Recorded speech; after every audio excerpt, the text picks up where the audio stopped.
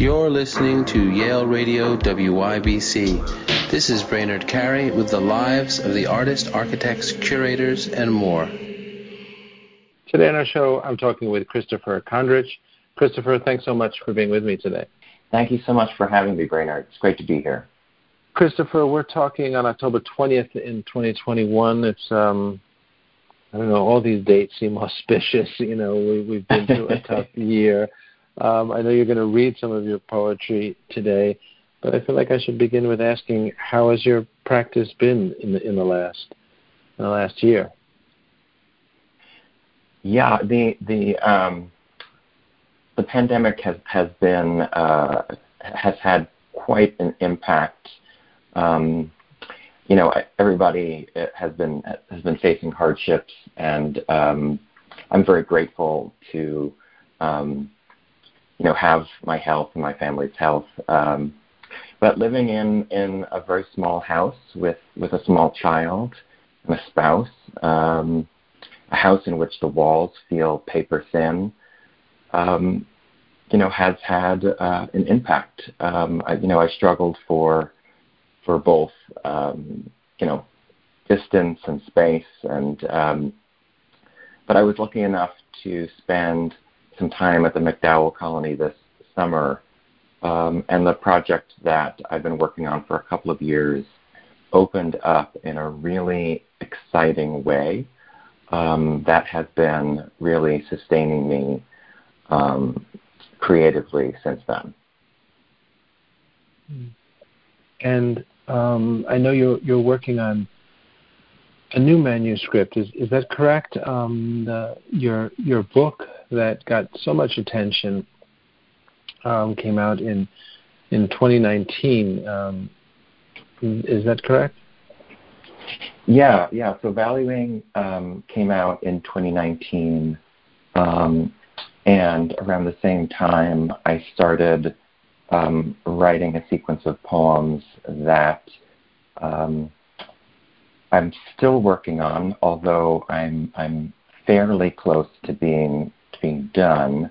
I really wanted to spend the last couple of years just writing, and really concentrating on things that I think were integral to the manuscript. So, I've got a couple of new poems from this thing that I've been working on coming out this winter, and that'll be the first time that any of it sees the light of day. So I'm excited about that.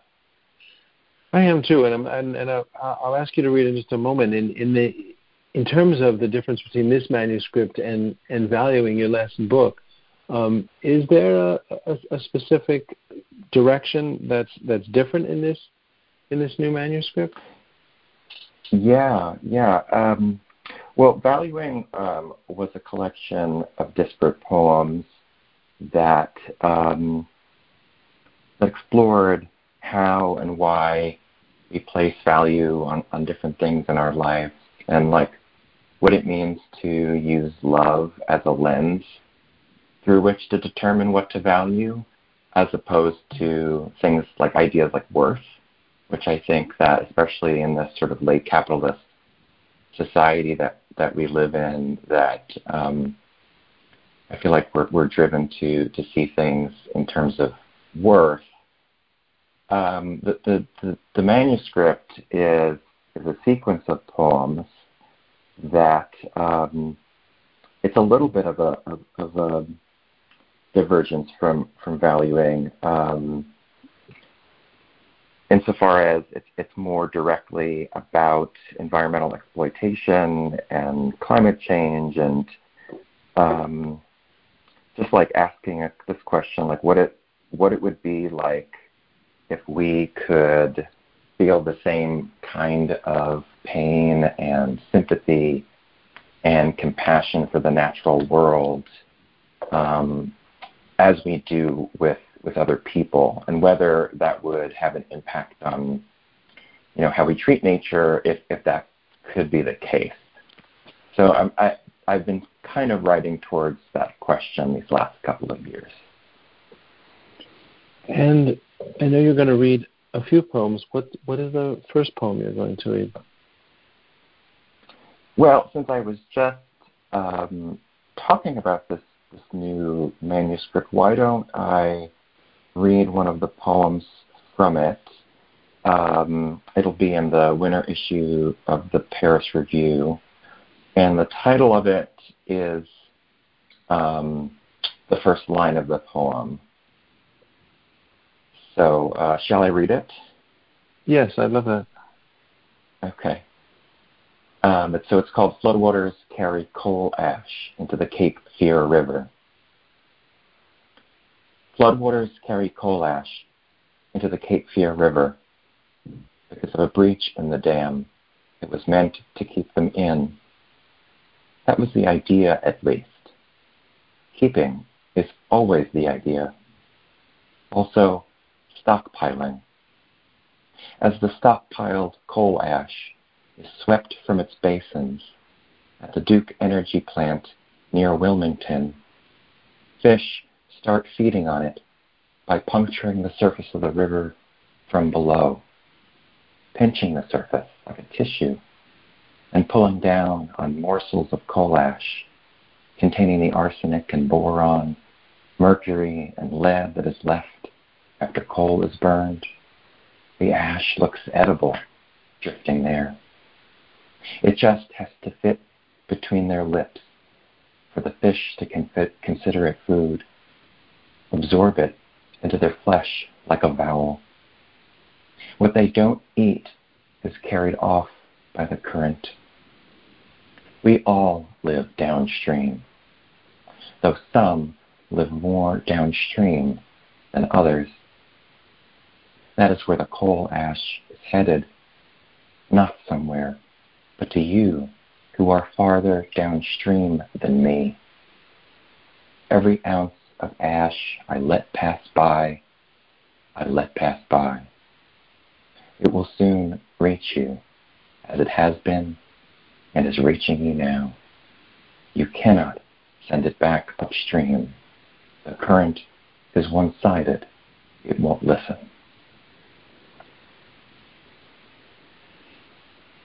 Thank you. A beautiful poem. I love that idea of we're all living downstream. There's a kind of wonderful feeling to that, emotion to that, especially as you talk in the end. You can't go upstream, right? This is irreversible, and it's just a beautiful way, I think, to talk about, and as I read it, to talk about the inevitable, and also that curious line, some, which I'm probably paraphrasing correctly, some live more downstream than others, right?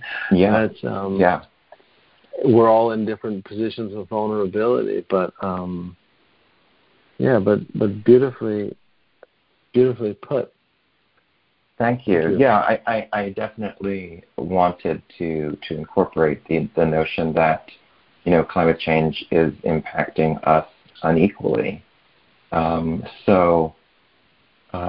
Grappling with, my own consumption and, participation and complicity in the ways of and the means of consumption is definitely a part of this manuscript as well. Well, so that's exciting that this manuscript is being developed. That's a very, beautiful preview. What is the next poem you're going to read? I think it's not from this manuscript. Is that correct? Yeah. So I would love to read the first poem from Valuing, because I think that it really captures what I meant when I said that, how could we use love as a lens to determine things that we value in life as opposed to worth. And so this is what the opening poem, Asylum, captures and what I wanted to establish right off the bat in this book. Okay, I'd love to hear it. Thank you. Thanks, Bernard. Yeah. Asylum. I choose to love the dawn. It speaks in light. Long had its silence silenced me. I choose to love this table where I lie, the instruments that tell me what I am made of. I am made of things I love. The onlookers peering over, trying to find somewhat of them. Maybe a gem or pencil they once held. Maybe a vein like their veins or their sleep. I choose to love our auspices because they brought us here. To love disobedience because it shows the freedom to love or not love or value. I choose to value. I choose to love as asylum from that which presses me to hate. This body, which is not a body, this representation, which is all there is. I have a choice in the matter. To touch you, I choose my hands.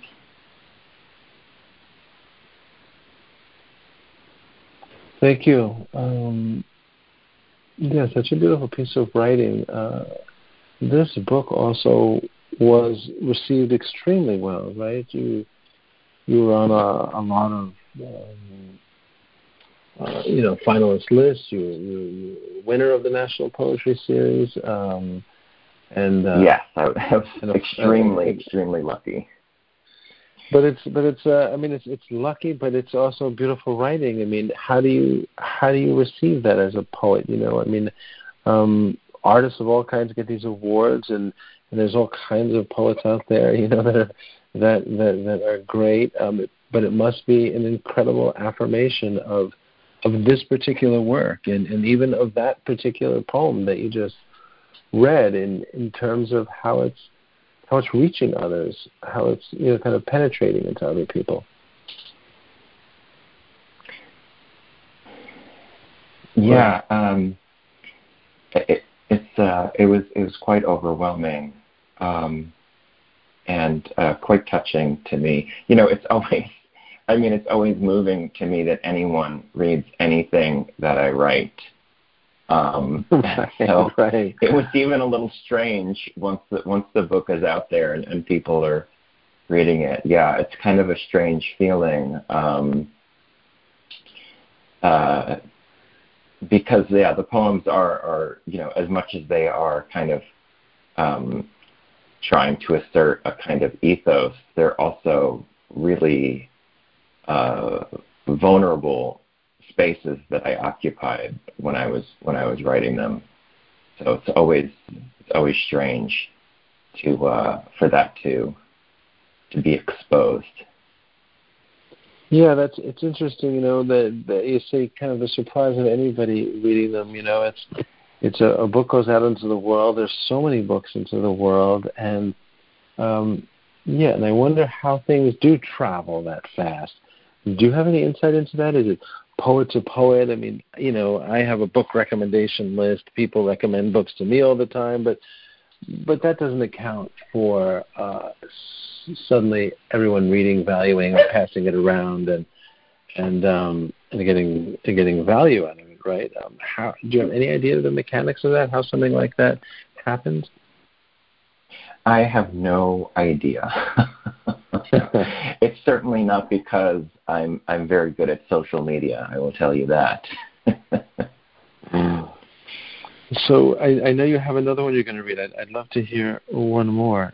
This one is also from Valuing? Yeah. So I wanted to read a poem that kind of spoke to what I mentioned about worth being the kind of lens that I feel like we're taught to use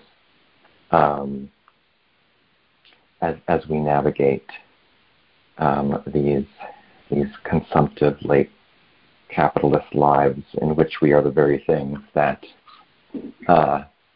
we are consuming. I wrote 3 ekphrastic poems based on 3 of Goya's black paintings.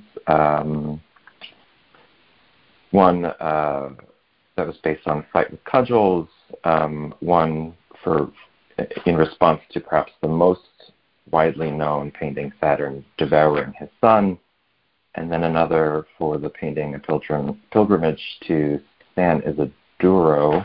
I'll read the poem that is in response to Saturn devouring his son.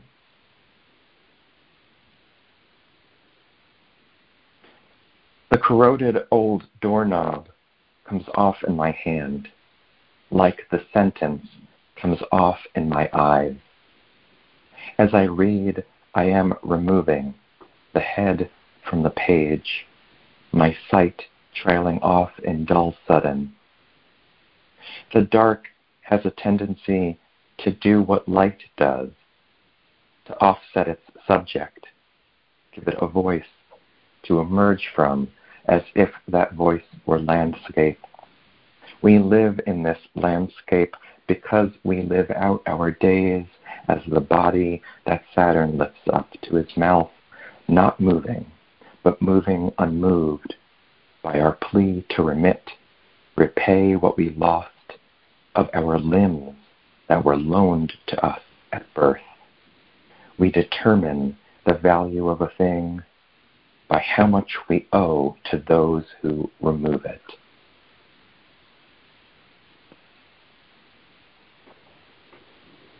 Thank you. You're welcome. What a beautiful poem, and that of course is, the image I have is the Goya painting of Saturn devouring his son. Is that in part what you were thinking about there? Absolutely, yeah. Thinking about all of us as the son being devoured. It's just one of those. It's such a remarkably disturbing painting. I've seen it in the Prado. It's big. It's like 5 by 3. People walk through the Prado, looking at all this kind of royalty, painted, and suddenly you come upon Saturn devouring his son, which is like a complete horror show. I know. But that's beautiful the way you covered it in terms of what we value. That's such a lovely take on that. Thank you very much. Yeah, I feel as though capitalism is a kind of a horror show. Honestly. Right. Of course. Yeah, and yeah, that's a nice comparison, of course, which is kind of insinuated there. Capitalism is right. Similarly, that's so interesting, right? That analogy. The idea of the boot, right? I was talking to an artist once, and I started, realizing that when I talk to artists in Europe, sometimes that they're often talking about capitalism, and I said to him, but do you want to sell work? Is that important to you?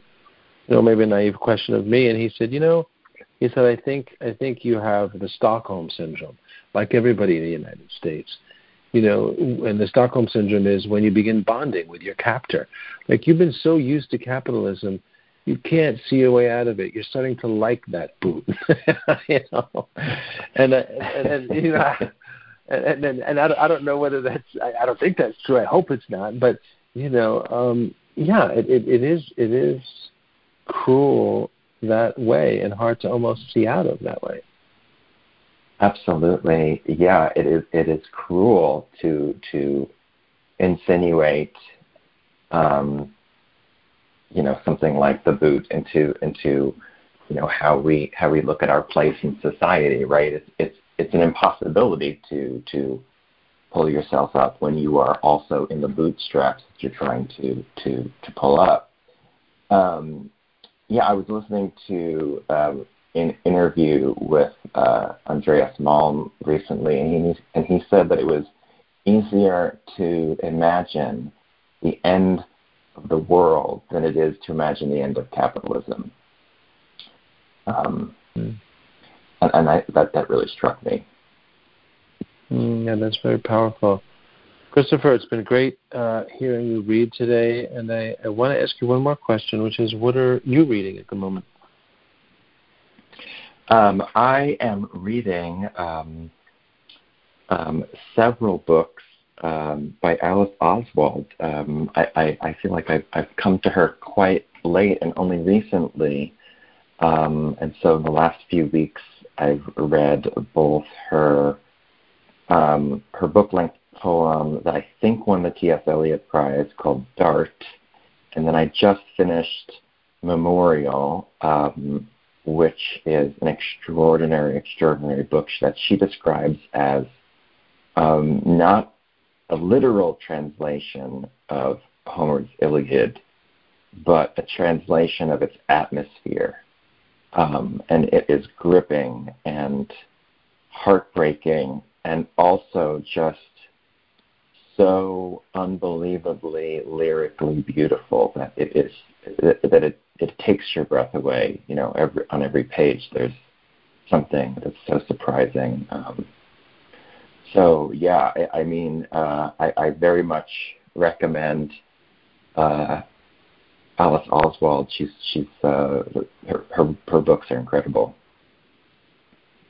Thank you, Christopher, for that. And thank you again for reading today and talking with me. I wish you well with your manuscript. Thank you so much for your time. Thank you very much for having me, Brainerd. It's great to be here. You're listening to Yale Radio WYBC. This is Brainerd Carey with the lives of the artists, architects, curators, and more.